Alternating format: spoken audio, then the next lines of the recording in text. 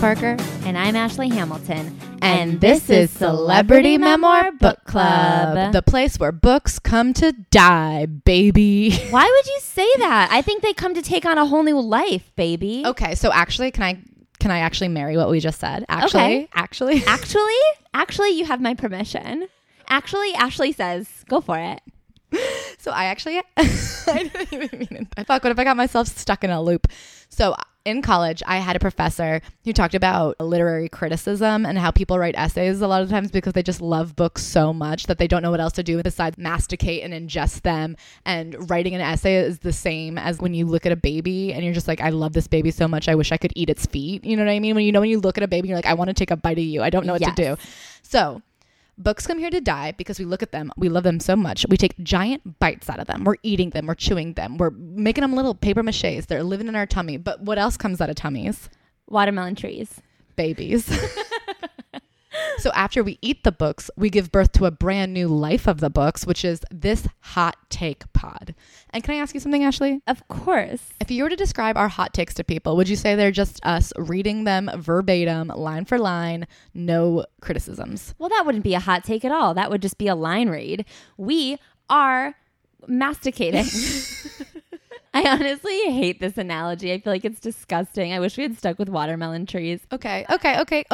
These books have seeds in them. You swallow a seed. What comes out of it? A whole new tree.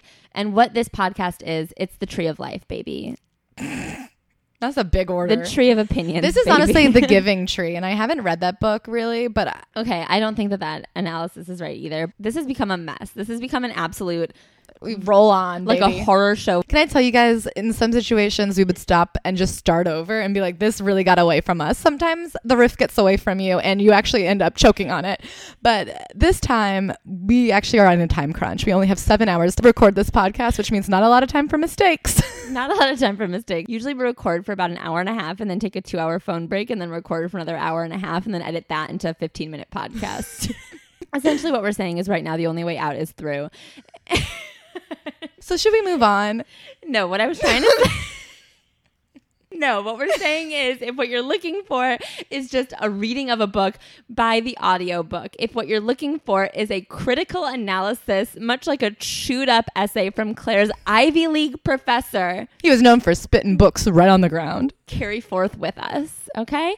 And the people who have carried forth with us through these meaningful times, our 5-star viewers. We love you more than anything. We also just found out that we only see on our US phones the US reviews. And so we've had some people from other countries screenshot the reviews from their countries and send them. And we're going to read those in the coming weeks because even if you're not here, if you're somewhere else, a better place, even heaven. Yeah, if you're reviewing us from heaven, we will get to those screenshots soon. Yeah, but we want you to know that we appreciate you too. So if you live in a different country and we've skipped your name, that is why. It turns out our phones are slaves to the county lines. To these reviewers who show up on our phones, we love you. The Wiz, Sing It Like Michael Jackson. Katie 224257888655. God, I appreciate you. And thank you for giving us your social security number. Nora Medina, thank you so much. Saint Tawny Lime. Yum, I love citrus. E. Beer Shank. I love that too. Broccoli Rob. My cousin, I don't know if you guys know this, but I happen to be a stalk of broccoli. House Hunter 65, I hope you find your house. Just a review of this app. Thank you for just that. Tilly Ave, my favorite street. Teffy, I think is probably Teffy. And so thank you. I love you so much. And I can't wait to have you back on the podcast in a couple weeks.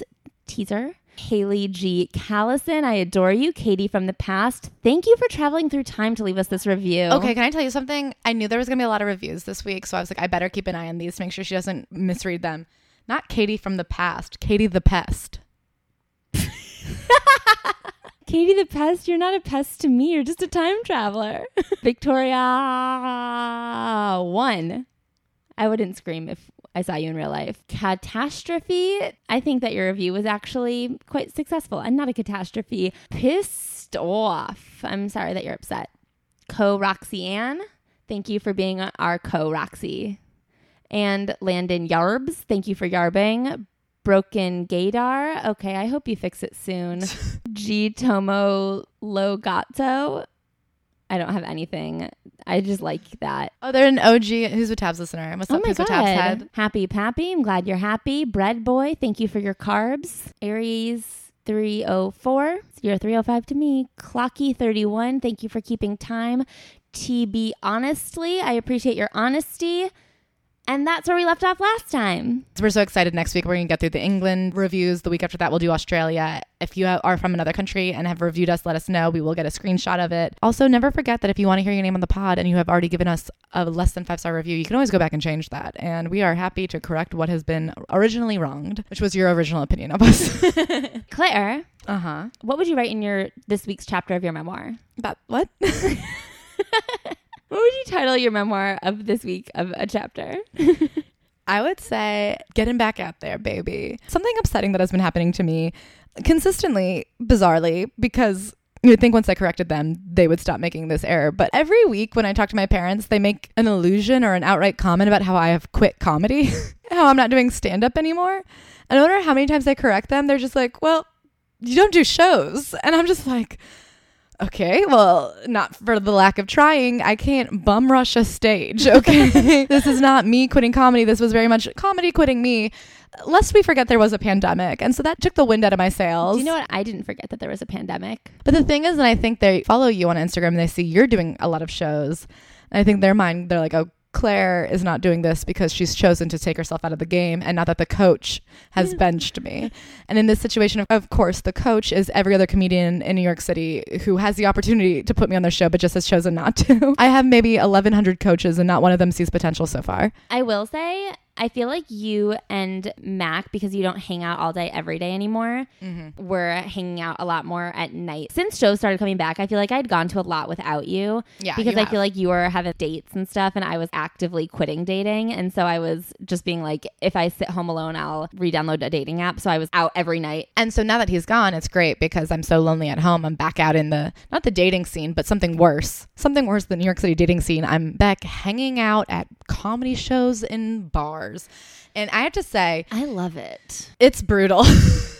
I do have fun, but you're like better at it than I am. You have a strength for it. I think not only are you naturally inclined to do it, you've also got the muscle. Well, I love chatting. I love drinking and chatting. Two of my favorite things are having a beer and a chat. I don't love having a beer. I love having a chat. I think the problem with comedy is they're all a bunch of freaks. And I think we're all coming out of the pandemic. And I don't think I'm alone in saying that there's a little bit of a social anxiety that comes with having been a shut-in. Yes. For 15 straight months. I think even people like me who are naturally extroverted and social. I was in a house for 1 full year with somebody who really likes me. Yeah. And now it's hard to put myself in situations with people who I'm not sure if they like me.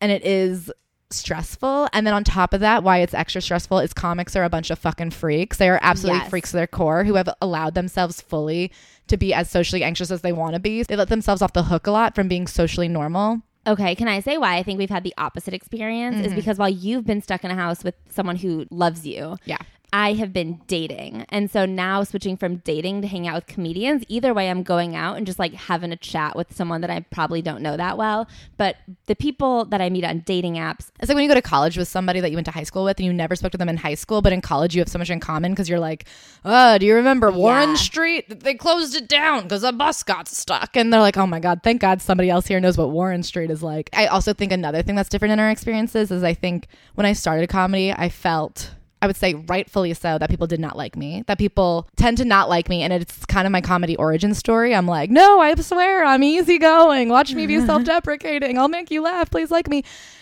And now I think people feel pretty neutral for me, but it's still that projection of being like, every time I'm in there, I feel like people don't want to talk to me. I feel a little bit more like I have to earn their conversation or whatever, whereas I think you have less of that. And I know at this point, I've been in the game long enough that they know who I am, and I don't think they're thinking about me at all.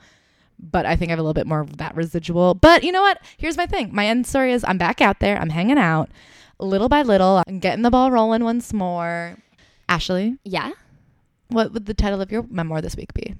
So I was going to call mine back in the New York groove because You can't think of another one. I just did No, because mine was a song title and yours was just a random slew of words. I had already thought of mine. You hadn't already thought of yours. Somebody else had thought of yours and then you plagiarized. Yeah, but I already looked it up to be like, who wrote that song? Who wrote that song? I already forgot. I was gone for 10 days and I like thought that I was happy being gone. I was like, being home is nice. And then I got back and immediately felt the electric rush of New York City. And I just love it here. And last night I was supposed to go on a date, but instead I went to that show with Claire. And it was just so fun to hang out. But it was just so fun. And when I'm home, even though it's nice to be home and at my parents' house, I'm so happy to be back. And that's really all this week because I feel like we've covered it during your section. But I feel very electrified to be back. And I'm in such a good mood. Yay. I'm happy you're in a good mood. Before we get into this week's memoirist, by popular demand, I do want to plug the Patreon. Oh, yes. This week, we are watching the Anna Nicole Smith documentary, and we are going to town on it. You guys know that here at Celebrity Memoir Book Club, we fully believe that if you watch a documentary with subtitles, that is a book. Yes. So tune in, subscribe, check it out. If you ever want to hear us cover an off the beaten path topic, we put it on the Patreon. Anyway, this week's memoirist, also a chatterbox. And also a Bossypants. It's Tina Fey. By popular demand, you guys demanded that we do a comedy book, and we have now bit the bullet, and we've done the queen of comedy herself, Ms. Fey. Ms. Fey. Do you want to start with the cover of this book? The fact that it's a silly cover. It's Tina Fey looking beautiful and made up, but with boy hands. And kind of a bowler hat and tie. I do think it's just very interesting because there is an episode of 30 Rock about not doing comedy photo shoots. She kind of steals the 30 Rock jokes and puts them in here. Yeah. Anyway, Claire, what did you know about Tina before you opened this man-handed book? I mean, what didn't I know about Tina? I grew up on her Saturday Night Live. I come from a big Saturday Night Live household. Same. I didn't even realize it was bizarre until I had a high school boyfriend sleepover. And I remember my parents were like, hey, SNL is on soon. And he's like, you guys are really obsessed with SNL. And I was like, we're not obsessed, leave us alone. But we did, like, we watched it. It was like a thing. I can't believe you come from a family, like both an SNL family, which is for nerds, and a boy can sleep over in high school family, which is for One Tree Hill parents. High culture, low class. So, I mean, obviously I've known her since SNL. I'm a huge 30 Rock fan. I love 30 Rock. I did a college course on comedy where I wrote an essay on one of the shows. I had actually already read this book 10 or 15 years ago. I've actually put a lot of thought into Tina Fey as a person, as a comedian. I loved her work. I had always wanted to be a Tina Fey type. I know in the recent times she's gotten a little bit of a backlash, if you will. The lash, it's coming back on her. I would say that I knew a lot about her. I loved her on Saturday Night Live. Everyone's life has a heyday of Saturday Night Live. I do think my parents' favorite years are probably different than my favorite years. I think everybody says SNL hasn't been good since I was 12 years old, and nobody ever puts together that maybe it was the crucial time of being 12. Yeah, but I do think looking back on it, she says in this book, the women of SNL during Tina Fey's era, it was a changing of the guards in comedy almost. The fact that this show that was a comedy institution that had always had very funny women and very funny people in general had this slew of extremely funny women that were really leading the show was unique. So you talked about Tina Fey being the changing of the guards for women in comedy and that era. Those women represented like a secondary changing in terms of who a comedian is. And I think until then, comics were like these fucked up people jerking off in corners. Yeah. Comedy had been for fucked up people on drugs. Everyone was on coke or heroin. They were all going to die soon. You only did comedy because you had been molested by your like evil dad. And they really came through and said, actually, you could just be funny. Like you could be in comedy because you're a funny person. Yeah. You and I don't have enormous traumas. The idea that comics used to be just fully on cocaine all the time. We can function without cocaine, and that's like a huge step. Yeah, I don't even do cocaine. That's a unique thing about me. You like love that about yourself? Because people think I'm on cocaine a lot. Should we get into this book? So let's get into the intro, because I do think it is important with these memoirs to always talk about what the intro is, because in the intro, these authors always say what the point of their book is, and if we want to give them the Caroline Calloway benefit of the doubt, we'll be like, well, what did you want this to be? What was the context? So she talks about how the most annoying question you get asked as a woman is like, how do you juggle it all? Or like, how can you be the boss of all these people? And she's like, it's the dumbest fucking question. I don't know. I do it like everybody else. I am very happy doing it. I don't feel uncomfortable. But that's sort of what this book is a response to. Like, how do you juggle it all? And she's like, okay, this is my experience in the working world and juggling it all. Yeah, so it starts with her childhood, as any good memoir does. Her, as Busy Phillips would say, narrative story is when she was 5 years old, she was slashed in the face by somebody in a back alley. To this day, she has the scar. And if you've never noticed it, it's because on 30 Rock, she has so much control, being the executive producer, that she only allows them to film from her quote unquote good side. That is so fascinating to me. What is your good side, Ashley? Straight on from the front. That is so unique. I know, because I don't like my side profile at all. So I don't have a good side, because to be from the side is bad. One of the things that gives me such an affinity for Ariana Grande is that I feel like we have actually very similar face problems. Our eyes are too narrow, Okay. but we have a very strong jawline. So we both have the same good side. I like to turn the right side out. Okay, so you guys could never be photographed together. Well, we could, but only in a Rockette style line. So she's like, my whole life I got treated special because of the slash, because everyone always felt so bad for me that I'd been like attacked in an alley, but I didn't really realize that was the reasoning. I just always thought I was everybody's favorite. So it gave me a lot of confidence to be performative. That is so fascinating to me, to not realize that a slash across the face is why people suddenly started being really nice to you. Well, when you're 5, I guess you're like, I'm healed, okay, but how lucky that she didn't internalize that trauma. I would have never walked in the street again. I would have said wide open fields only. Here on out, take me down to the Paradise City where the grass is green and wide open and I can see anybody from all angles. I honestly would have gone with Wide Open Spaces by the Dixie Chicks for that riff.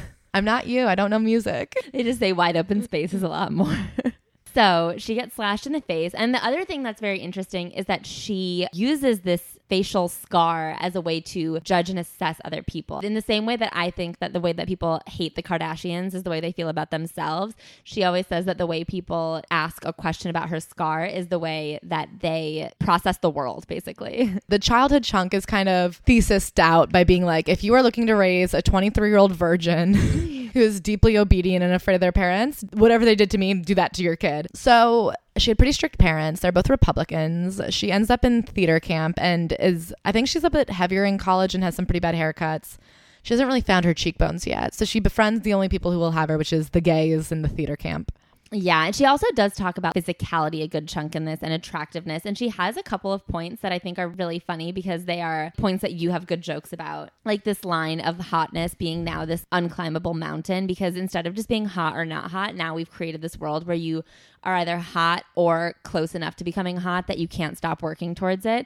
And I think it's interesting that she writes this because she's so clearly worked towards it. Tina Fey hasn't changed that much, but you really see the way that she's carved out the most attractive version of herself and is not letting go. There are a lot of people in Tina Fey's comedy peer class who kind of peaked already, and Tina Fey keeps getting hotter, and I'm like, man, you are holding on for dear life. I really like what she says about beauty in this book, and we'll get to it more, I think, when she ascends into fame. Yes. But I think her and I have almost identical feelings about beauty, but I agree 100% where it's like it used to be just you were or you weren't, but now you have to starve yourself down. And I think we talk a lot about it with Kardashian Colloquium. Yeah. She talks about how you can kind of liken it to the American dream, the way that beauty standards in this country are, as like a moral failing if you're not beautiful, because we could all be working harder towards it. Yes. If you're not hot, that just means that you haven't put in the money and the effort into investing into becoming this hot commodity, and it is your fault. You know how I feel about body positivity. Yeah, we just need to be like, beauty isn't the most important thing. We're not trying to say everyone should strive towards beauty or we should view everything as beauty. It's like we should stop viewing everything through the lens of beauty all the time. It's insane. You have a joke about how sometimes the tree has just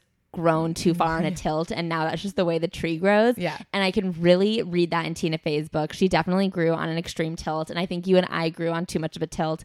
But I do think that there's time to overcorrect for the younger generation. Just like make them all ugly. If I have kids, I'm going to make them disgusting. Well, I always laugh because once or twice on TikTok, I've gotten in trouble for calling somebody ugly. And they're like, how fucking dare you make up somebody's look? That is such a fucked up thing to say. And I'm like, actually, it's your moral value on beauty that is making this an insult. There's a lot of things that are just objectively true. And for me to be like, this person isn't pretty. And you're like, how dare you say that? That's so rude.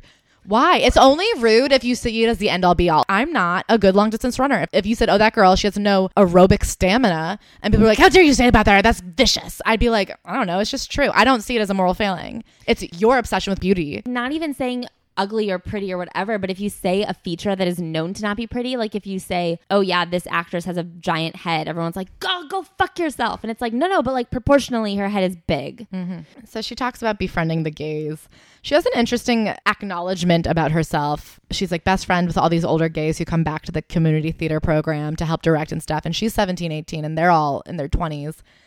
And one night, this 25-year-old man is going to hook up with this 20-year-old man that she knows from the town. And she keeps trying to play interception and get them to not hook up. And she gets called out on it the next day. And they're like, we get that you have a crush on Sean, and so it's hard for you to see him. And she's like, I don't have a crush on the other guy. That wasn't what it is. And she goes, I had to realize that I fully just didn't see gay people as full humans. So she talks about the half closet, which is when someone is obviously not straight, but not actively pursuing romantic relationships. Or just they haven't come out to anybody yet. They haven't come out, but everyone's just kind of around them being like, okay, we know that they're gay. They're not ready to tell us yet. So we just have to respect that and kind of be here. And then when they do come out, we have to be like, what? Really? Congratulations on coming. And like pretend we didn't know. That's just the song and dance that everyone does. She says it's nice when you have a close friend in the half closet because they're not dating. They're your side character. Especially for someone like Tina Fey who had no luck with boys until honestly, it seems like after college. So for her to get to be the main character wasn't common. Yeah, or for her to be playing on this even playing field. She was so bad at dating, I guess, in high school that she literally had to befriend people who she thought were self-imposed asexuals. Yes. Because that was the only people she could relate to. And so she has this realization that she didn't want her gay friends to also be full and romantic beings. She couldn't believe that like they had needs and they had lives outside of being her sidekicks. And I think that that is a nice realization. I feel like we all know that straight person who like really revels in being the gays' go-to friend. The gay best friend character I've always felt was deeply homophobic. When girls are like, oh my God, he's my gay best friend. I'm very morally questionable overall. But I will say since high school, it's always given me like a real queasy feeling where people are like, oh my God, he's just like my gay best friend. And I'm just like, stop saying that. He's a human being. They literally turn them into like a cardboard cutout to hold purses. And it's really fucking weird. The Tina Fey thing, obviously there's the top level of homophobia, but I do think there is the immaturity of thinking you are the main character and everybody else is a side character. And then that is something that everybody has to grow out of. Is like everyone goes through it with their parents when they find out their parents have full lives outside of just being like their mom and dad. Yeah. There is that becoming an adult where you're like, okay, not everybody's life revolves around me and I can't get mad. Or I feel like I went through it a lot when all my friends started dating and moving in with their boyfriends. And I was like, I thought we were going to be roommates forever. I thought we were going to be in a college dorm for the rest of our lives. What do you mean you have a boyfriend? Yes. You can't get a boyfriend. You're my best friend. That's how I feel about you. Anyway. And can I tell you, I feel guilty every day for it. Good. As long as you carry that guilt. I know that I'm being a bad friend to you by having a boyfriend, and I'm sorry. The other thing I want to talk about before we go further in is the way that some of the edgy comedy in this book aged, the way that the calling out of her gay friends in this very title first way, sexuality first. A lot of people are referenced ethnicity first if they're not white. All this stuff feels really weirdly passe in a way where it's like this was probably woke for the time, because I didn't read this when it came out, and I do think that a lot of this was probably fairly woke adjacent for when it came out, but now a couple years later already feels so beyond. And I think it's so interesting because we do that too. We definitely have had takes on this podcast that I think even like a year later looking back on, I'd be like, I don't know that I stand by that. Like, I don't know that I admonish her for it. I hope that she's done more reflection since and not become like a J.K. Rowling of her time. But like you said, she's had backlash since. And I like coming from like a white person, I don't know if I can be like, I don't know that that's a bad thing. But I do think that to not state your opinions, but you have to be able to say that they're wrong. Do you know what I mean? The thing about that book is it is an artifact. It is an object in time that is supposed to stand the test of time. And I think that this is something that most works don't stand the test of time. But the idea of a good book is that it should. Yes. I would honestly say Janice Dickinson's book is like 20 years old. It still felt just as relevant. Yeah. Because it was so deeply personal. And I think the problem with edgy comedy is topical comedy because it's the edges of society as we know them today. Yes. So what Tina Fey does in this book is every time there is somebody, and not even just not white people, it's not country club white people. Anybody that would not have been allowed in a country club in like 1972 is like ethnicity first. It's like, I bought this from a Russian in Bergdorf. My husband got a suit from a Portuguese tailor. This Romanian dancer, this Filipino busboy. Everybody is given a qualifier. And I do think at the time it was edgy funny, where there was almost this thing where it's like, well, it is true. But to watch the way it's aged so poorly, I'm not even saying it's offensive. It does just feel hack. Yeah. I think that it's one thing to do it in your stand-up, because outside of specials, the thing about stand-up is it is in the moment. It is this live one-off performance. And that's what makes stand-up a unique special experience, is that it is the engagement and the truth of that moment. But if you're going to write something that stands the test of time, edgy comedy doesn't age well. Yeah. What ages well is like honest emotional truth. I think Busy Phillips's book will age better than this, because in 30 years the experience of being a teenager is still going to suck. There might be different clothes, but it's always going to suck in that same you're trying to figure yourself out way. That's the thing about honestly 30 Rock and Mean Girls, two of Tina Fey's, her two big victories kind of. Yeah. I feel like there are jokes within both of those pieces that have obviously not aged well and have caused a bit of backlash, but the core of both of those projects, being a woman who's trying to have control in her workplace, being a teenager in a normal high school in the middle of America, the core of those characters has aged so well to me. So I am half on, half off board with the backlash of Tina Fey, because so I know that the Asian community has come out against Tina Fey, and when I look at the way she's written Asian characters, I'm like, yeah, they're all one-dimensional and pretty racist. I get why you're mad. That's very valid. Yes. But the other thing I will say about Tina Fey is I think people who are humorless do this thing where there is punching up and punching down, and there's also playing a character. And I think a lot of people misunderstand that if you write a bad character in a novel, nobody's going to accuse the author of being a bad person because the character was bad. They were bad for a reason. And a lot of times, some of the things that she gets in trouble for putting in her show were like to prove the point of how absurd and bad these takes are. Oh, totally. And that makes me mad when people like miss the joke. The joke was that she's on your side and she's showing how absurd it would be to not be on that side. That's the other thing I'm saying is like, did she JK Rowling it, double down on these things, or is she apologizing? You're saying it's okay for her to have even been less evolved in some of her thinking if she will grow, but if she's still like, no, every high school Asian girl is fucking the gym teacher. I've heard girls 5 ever. People are pretty happy with how she did in that. That it seemed to show growth. Here she is in college, and here's the exact sentence. We probably should have started this with an example. Let me start off by saying that at the University of Virginia in 1990, I was Mexican. I looked Mexican, that is, next to my 15,000 blonde and blue-eyed classmates, most of whom owned horses or at least resembled them. We know that she got into acting because she found solace in this theater company when she was in high school. And the gays. And then she goes to college where she studies acting. I do want to quote one story from her college days because it is the story that stuck with me from the 12 years ago that I read this book. She talks about being in love with this guy who kind of treated her shitty and would sometimes let her make out with him at the end of a date that he had gone on with another girl. She was very much the backup call. But she tells the story about one time he invites her to go on a late night hike nearby, and they're going hiking in the nighttime, which is crazy. And then she gets there and his roommate's been invited too. And she's like, I could tell the roommate was mad I was there. I was mad that he was there. We get there. Neither boy had remembered a flashlight. Neither boy had remembered water. And she's like, I don't know why we're hiking. At one point, the guy she likes falls down the mountain, but he's like, I'm okay. And they just keep hiking up. They get to the top and her and this guy are alone. And then he tells her this story about how 2 days earlier he had taken the girl he really liked to this mountain and had not been able to seal a deal with her, and how heartbroken he was. And then he gives this detail. He's like, I planned this whole picnic for us. We had the picnic, and then I went to offer her a piece of gum, and she asked me to rip it in half because she could only handle half of a piece of Trident gum. And he was like, can you imagine? She's so small. She can only handle half of a piece of Trident gum. And Tina Fey being like, fuck that gum bitch.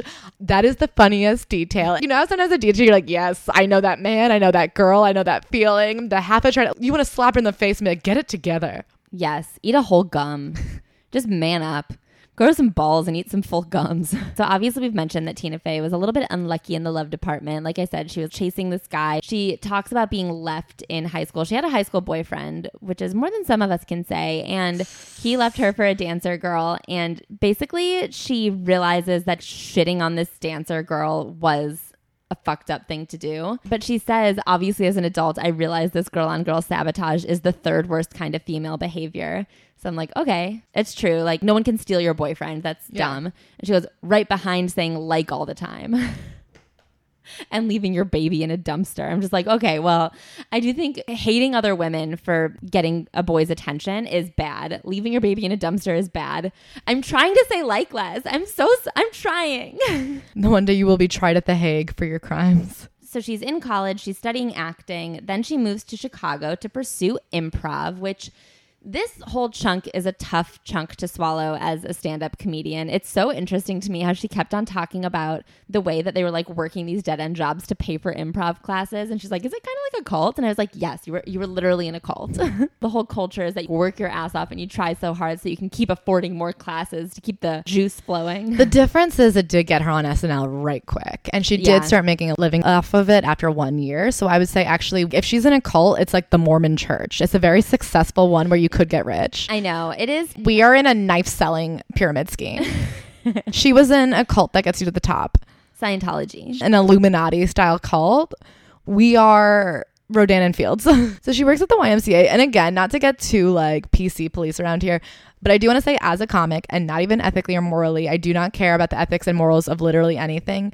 But there are some things that are just punchlines that from a comedic standpoint, it does age poorly because it just feels hack. So 2 of her big punchlines are, saying that a prostitute is dirty. Yeah.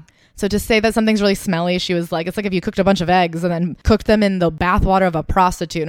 Sex work doesn't mean you're yucky. She's one of the top comedy writers in the world. She was the head of SNL. She wrote an Emmy-winning sitcom. If this is the best joke you could come up with, that prostitutes are dirty, it is very hacked. So she's working at the YMCA is why I bring it up. She's 23 years old. She's manning the reception desk. And I do think it does sound tough because while a lot of upper middle class moms are just coming to work out, there's also a lot of unhoused people who live here.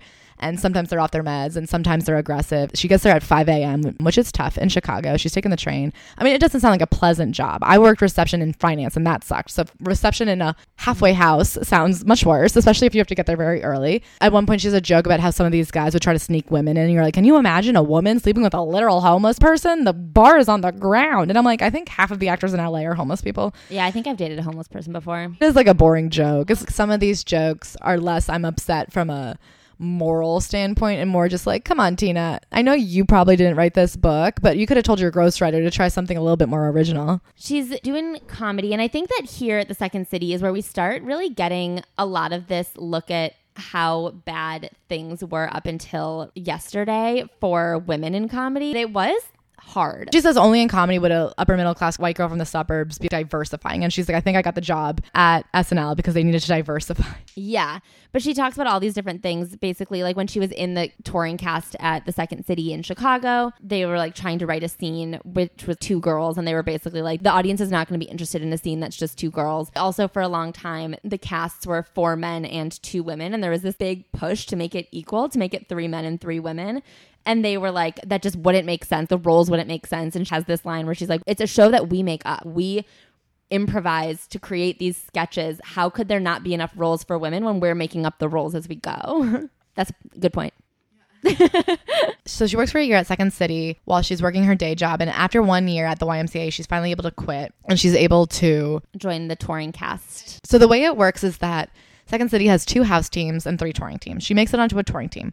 The house teams, improv shows, based on what works on the improv show, they make the good things they come up with into sketches. Then they take the sketches and make the touring teams do them on the road. Her team, which actually does include Amy Poehler, which I did not realize that they had literally known each other their entire careers. Yeah. I always thought they weren't really good friends. I think that they were like really good friends. They're the high school friend that you go to college with and you're like, you end up here too? It's crazy. Yeah. But so they're on the road. She laughs that they had a ton of fun because they would throw out all the sketches they were supposed to do and just like write their own shit. She's like, we weren't duds. It was me, Amy Poehler. It's a pretty top-notch team. I'd rather see Amy Poehler come up with what she wants to rather than do some joke some dude from Chicago thought were good. Yes. So they're on this team. They're on the road having a good old blast. She doesn't really talk about how she got SNL. She just says one day she like was flying to New York for an interview with Lorne Michaels. And I was like, okay, I'm pretty sure there's 18 levels before this that you've neglected to mention. But so then she gets hired at SNL as a writer. She was not in front of the cam for 3 years. She was just back there writing bits. And again, she talks about how her very first show writing for SNL, she didn't get anything on, of course, because she was so nervous. And she had to talk to Sylvester Stallone. And there was some sketch where Sylvester Stallone needed a wife. And one of the female cast members really wanted to do it. But instead of letting the woman on the cast do the part, they did Chris Kazan in a wig. Because the assumption there was baseline, a man in a wig is funnier than any woman could be. And she's like, I do think one way that SNL has changed since I've been there is nobody would ever think that Chris Kazan in a wig is by definition funnier than Maya Rudolph or Amy Poehler. And she's like, and I don't think he was funnier than the women on the cast then, but they just weren't allowed to shine the way they are allowed to now. Mm-hmm. There was such a default that the men are the funnier ones and you only have a woman when there's nobody else. If a woman has to do it, then put the woman in. But if a man could do it, then obviously first choice. So let's get into this chapter, which I think is really interesting. And I know you were excited about. It's called The Secrets of Mommy's Beauty, which I really hate the amount of mommying and daddying in this book. So in this chapter, she gives us her beauty secrets, which I really oscillated on this chapter because at first I was like, shut the fuck up with your beauty secrets. And then I was like, oh, she is someone who is a regular person who has made herself into the most attractive version of herself. And that's the beauty secrets we want to hear. If Gwyneth Paltrow was just a school teacher in Virginia, she would still be the most beautiful woman there. She just is like a naturally beautiful person. And she does a bunch of things to enhance her overall glowiness. And she spends hundreds of thousands of dollars on those things. But Gwyneth Paltrow was going to be beautiful. Tina Fey was not going to be beautiful if she didn't make herself beautiful. This is mostly a joke. It's like, form good beauty habits early. And then it's the story about how she would just use a hot comb. And then she got like a mullet. And she's very pro bra. She says she has a line about how you should always wear a bra no matter what, just because you'll never regret wearing it. And of course, clearly, I have not owned or worn a bra in truly 4 years, so unrelatable to me. That did not age well. That's why I oscillated on this chapter so much. It's because it is so obviously a joke, but also all of these tips are the tips. She does put actual tips into these joke tips, like drinking a fuck ton of water and wearing sunscreen and things like that, where I'm like, yeah, no, those are the only tips. Those are actually the important things. She talks about always having a manicure. That is a thing that makes a regular person look polished. Me and Daphne have long believed that not everyone can be beautiful, but everyone can be attractive. Yes. That is the Sarah Jessica Parker truth. And the trick to being attractive is having good hair, good teeth, good skin. Yes. And those are purchasable. That's kind of what I thought she was saying with this chapter almost. But she was also like joking. Okay, well, she's a comedian, so she has to say it funny. I know. I guess I didn't begrudge this. I don't begrudge it, but I was saying I went back and forth on it by being like, shut up, and then also being like, thank you. Yeah, none of it bothered me. None of it stuck with me. She does do 2 chapters next that are the remembrances of being very skinny and the remembrances of being a little bit fat. She does pros and cons for both, and she's kind of both like, I don't know, you should be skinny at some point. Why not? Just do it. It helps. And then she's like, yeah, be fat. Who cares? It's fun to eat everything you want, and it shouldn't really matter. I do think actually she has a very body neutral take in this.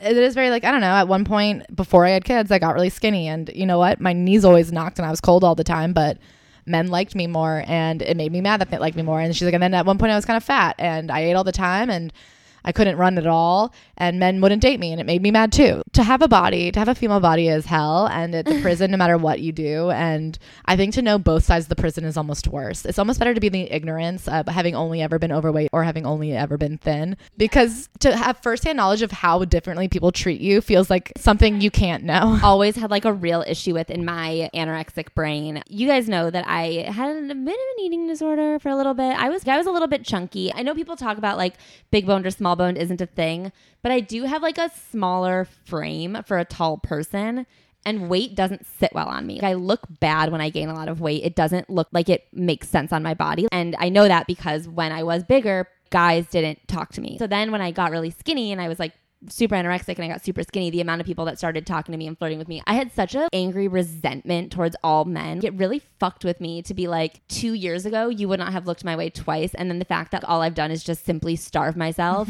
all of a sudden makes me worthy of you. I'm still the same personality. I'm still the same person. Like, I listened to all the same music. So the fact that like all of a sudden you're like, oh, what are you listening to while you're on the treadmill? Like, that's a really great song. I'm like, yeah, I was listening to this song fucking 2 years ago, but you wouldn't have looked twice at me. It made me so mad, and I would really just treat guys bad. I really get that it is this weird thing that as much as it's like, yeah, I want to be neutral or whatever, but it's so hard when the world doesn't reflect neutrality back at you. I want to read, actually, it's the very next chapter, and it's things she learned from Lauren Michaels that I want to talk about, where I think that me and Tina Fey are very aligned, and I'm going to read the quote. Okay. Television is a visual medium. Lauren has said this to me a lot. It basically means go to bed, you look tired. You may want to be diligent and stay up with the writers all night, but if you're going to be on the show, you can't. Your street cred with the staff won't help anybody if you look like a cadaver on camera. Also, don't be afraid to make them get your hair, makeup, and lighting right.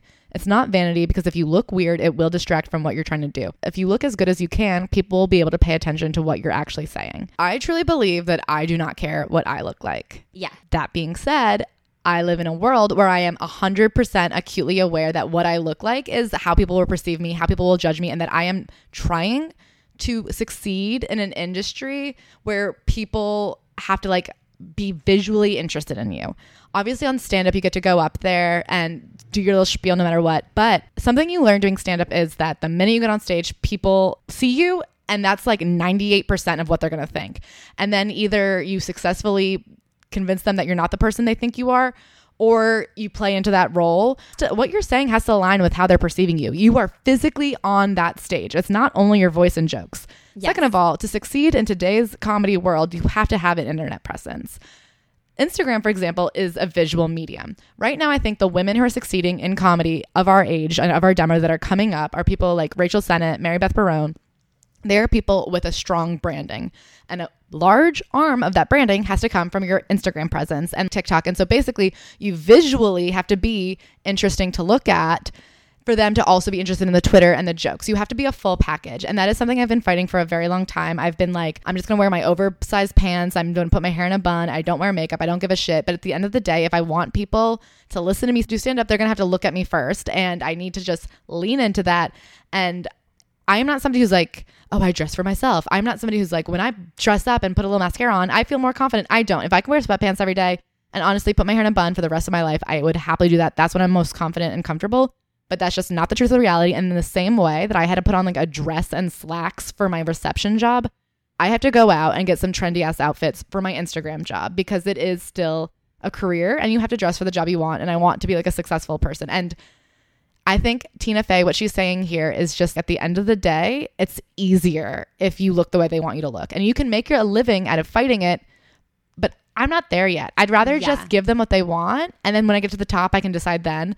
Yeah, and she mentions that a couple of times, that there are things that you just have to deal with. And I think that is an insight. It is something that you could fight. You could stand up against it and really like make that your fight to fight. But that's not what you're trying to do. You're trying to write jokes and be funny. And I also think, though, that there are places where she gets fully lost in her perspective, lack thereof almost, because she is someone who did easily mold into a fairly conventionally attractive person. I don't know how much work she put into it. We don't know her, but like she keeps claiming that she's never gotten Botox, filler, anything. That's bullshit. There are certain... Just to get that clear, you think she's absolutely lying when she specifically says in this book she's never gotten Botox? I guess at this point, when this book came out, I believe that she was telling the truth. But I think looking at her now, it feels very unlikely, especially looking at the way that all of her contemporaries have aged. Anyway, so the things that I wanted to talk about are the times where I think that she says some like weird things about beauty, because for the most part I feel pretty on the same page as her, but then she'll say things where I'm like, wow, she really has like gotten lost in the Hollywoodiness of it all.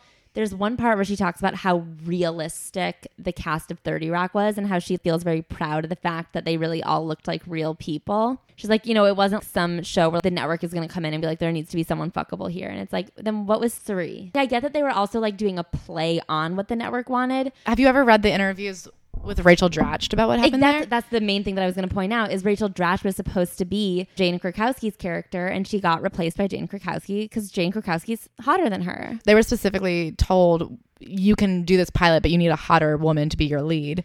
Yeah. And so Jane Krakowski was like, I'll meet you in the middle, and I'll have a hot middle-aged woman who's like 36 or something. That was like that meet you in the middle.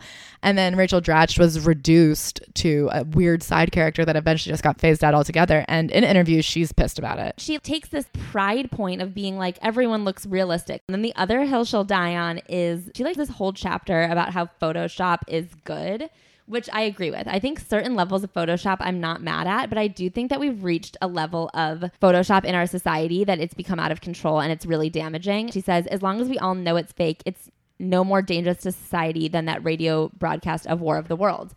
And I disagree with that. It's the same thing as that line that we've heard from a couple different writers about love and like letting yourself be treated badly. The thing that I've been guilty of is this thing where like, yeah, you can be in a relationship with a guy who sucks because as long as you know your self-worth, he can't get to you. And that's not true. It will eventually beat you down. And I feel that way about Photoshop too. Like, sure, I can look at every magazine and know that it's Photoshopped to hell, but it still gets in your head and it still gives you bad self-esteem. I also want to point out, she goes, it's only going to trick people in their 70s because only people in their 70s will think it's real. And she goes, people have learned how to spot it. Just like everyone learned how to spot fake boobs. Look for the upper arm meat. If there's no upper arm meat, the breasts are fake. Unlike breast implants, which can mess up your health, digital retouching is relatively harmless. And she goes, Photoshop is just like makeup. But here's what I want to say. I mean, it's very Devil Wears Prada. Like, sure, maybe you think this cerulean blue doesn't affect you, but eventually it trickles down. And then in 2 years, it's in every gap. And the sweater you're wearing has been chosen for you. Not only is seeing yourself photoshopped bad for the individual, but I think anything that happens to the elite will be filtered down to the regos. Yes. And so for her to be like, well, of course, everybody knows that Irina Shayk is photoshopped and has filler or whatever, so it doesn't matter because we can all see it. The problem is now we have Instagram, which has blurred the lines between reality and a cover shoot. And now Khloe Kardashian is editing herself. And then your cousin is editing herself. And then your cousin's cousin doesn't know it's editing, so she goes and gets a BBL, which could kill her. Nothing stays to the top. The things that happen to celebrities don't stay in celebrity land. That's the problem with the internet. Everything gets sifted down. And now people are literally in Thailand dying, getting BBLs. Well, that's what I was going to say is this line. She says, I don't see a future in which we're all anorexic and suicidal. I do see a future in which we all retouch the bejesus out of our own photos at home. Family Christmas cards will just be eyes and nostrils in a snowman border. I get that this is a funny, far out take whenever she was writing this, but that is literally what's happening, is that people retouch the bejesus out of their own photos at home. They've lost complete sight of what a mirror does, what they actually look like, and they are putting themselves at enormous risk getting these plastic surgery procedures to look like the augmented versions of themselves that they create in Photoshop based on the augmented versions that they see in celebrity Photoshops. And it is this domino effect that is genuinely hurting people, and it is making people anorexic and suicidal. And I just think it's an interesting point of conversation that also didn't age well, to be like, oh, we need to give Photoshop a break. I will say airbrushing acne out, fine. I don't give a fuck. Like, whiten your teeth a little bit, fix your frizzy hair. But when we're just fully augmenting the shape of humans, it's really hurting people. She also has this bit about when hiring mix Harvard nerds with Chicago improvisers and stir. The writing staff of Saturday Night Live has always been a mix of hyper-intelligent Harvard boys and gifted, visceral, fun performers. Lauren somehow knew that too many of one or the other would knock the show out of balance. I try to apply Lauren's lessons when staffing 30 Rock, and it has all worked out well so far.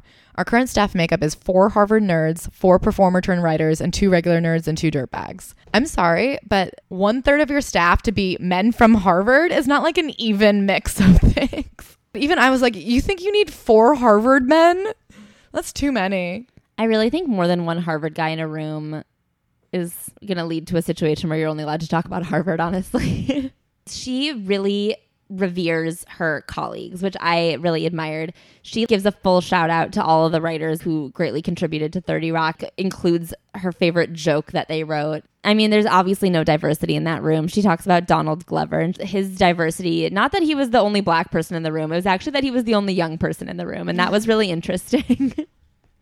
And you're like, okay. And then she talks about the difference between boys and girls in comedy. And she concludes that the only true difference is that boys pee in jars.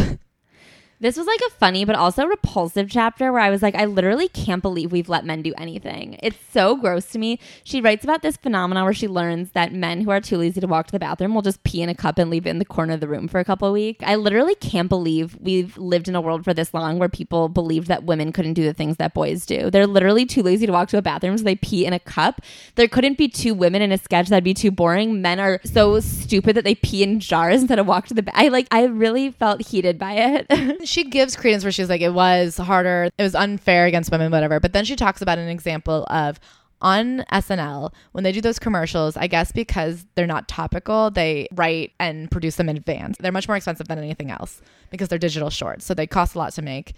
So it's very competitive who gets to have theirs made. And she had written this ad called the Kotex Classic, and it was about bringing back like the old school giant pads. Their ad didn't get picked up, and so they fought for it. And they realized when they were talking to the men that the men just fundamentally did not understand how pads worked or how they would look or how it would even be shot because they didn't conceptually understand what a pad was. And she's like, oh, so I realized it's not that they didn't think we were funny, it's just that they literally didn't know what we were talking about. So it's not systemic sexism in the workplace, it's just like they're too ignorant. Meh. And it's like, that actually is the definition of systemic sexism, is that there's no women advocating at the top, and so their ideas aren't understood because they have historically not been in a position of power. So like their perspective has not had to become the general perspective. Yes. I just felt like it was a real cop out. She's like, see, men don't hate women. They just don't understand. And they've never taken a minute to even think they need to understand. And they just continue the way they are and only give jobs to the people that they think are funny because they're just like them. But that's not like a big problem. She also writes a nice little love letter to Amy Poehler. This is a wild story. So she talks about how they're all writing one night and Amy Poehler and Seth Meyers are like fucking off in the writer's room making some riff. And I guess Amy says something pretty gross. And Jimmy, kind of as a joke, but not as a joke, Jimmy being Jimmy Fallon, who was arguably the star of the show at the time, turned to her in an faux squeamish voice, said, "Stop that. It's not cute. I don't like it." Amy dropped what she was doing, went black in the eyes for a second and wheeled around on him. "I don't fucking care if you like it." Jimmy was visibly startled. Amy went right back to enjoying her ridiculous bit. With that exchange, a cosmic shift took place. Amy made it clear that she wasn't there to be cute. She wasn't there to play wives and girlfriends in the boys scene. She was there to do what she wanted to do, and she did not fucking care if you like it. And then again, Tina gives some real, I know it's not her fault, but it's all like the feminism, like the way it keeps evolving. But she's like, so here's my advice to women in sexist workplaces. So she goes, so there's 2 things here going on. Like, one, is the person who's sexist towards you really in your way of getting your goal? If not, who cares? Just keep living your life and don't try to appease them. And then 2, if the problem is your boss, is there someone else you could go to, like your boss's boss? See if you can go around them and just keep persevering until your work proves itself. And I was like, oh God, Tina, I hope we've come past that. To be like, your best bet is just to keep fighting with your head down, or to try and ignore it in your workplace is like not the advice we give anymore. Because I don't think that is actually advice that can allow you to live like a full happy life. It is like advice that will eventually burn you out until you just give up altogether. I guess it like bummed me out because I don't know how much times have changed. I think people are more responsive to things, but I also think that there is this unfortunate thing where if you are calling people out on their bullshit, especially older people who've gotten away with that bullshit for so long at this point, you are the problem person. You're the person who is making the boys club jokes at a work meeting. We've always made these jokes, and all of a sudden there's a girl in the room saying we can't make the jokes. I don't think this is the right advice. A good example was like a woman I know, her life was being made horrible by the man that was above her. His bosses weren't necessarily bad people. I think they were generally fair. But for her to go to his boss, what they're going to do, be like, hey, by the way, a woman at this company thinks that you're being unfair to her. She was the only one. Yeah. So now the person who's still her direct boss just thinks you tattled on him. And do you think he's going to start making her life easier? Do you think he's going to go home, look in the mirror and be like, oh, I'm so grateful for this opportunity to learn or grow? Or is he going to be like, this fucking bitch showed up at my job and is trying to get me in trouble because I think she can't do her job? Nobody does it thinking they're being unfair. Nobody recognizes their implicit bias. So then he's like, well, I have to go easy on the girls now because otherwise they'll tattle to my boss and I'll get in trouble. That doesn't ingratiate you to anybody. I mean, I don't think Tina Fey's advice is good, but I don't think we're past this. Yeah, I don't think there's a good tip. She did her best. Yeah. So let's get into Tina Fey as Sarah Palin. So this was something that there was a lot of back and forth about. She wasn't sure if she wanted to do it in the first place because she was working really hard on 30 Rock and wasn't sure she had the time. She had a new baby, a TV show that was her show. In her days, they did sound grueling. She would be shooting 14, 15 hours a day and then go home and have to work on the writing until like 3 a.m. Yeah. And then be waking up at 5:30 the next day for her call time. And she just had a child the whole time. Yeah. I was going to say this sounds like a horrible situation for the writer's room because you're built around a boss that has horrible hours. I have had experiences where my bosses have horrible schedules. And if your boss has a horrible schedule, you have to have a horrible schedule. You have to meet with them when they're free.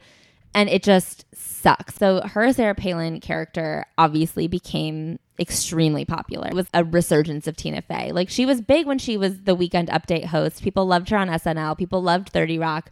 But Tina Fey as Sarah Palin mainstreamed her for a while. And she says that was her main reason for doing it. Well, she talks about when Sarah Palin was chosen as the VP nominee, people started writing to her frantically being like, you have to play her on SNL. And she goes, it kind of hurt my feelings that nobody had noticed I had quit SNL 2 years earlier. My own ego was like, nobody realized I'm not on that show anymore.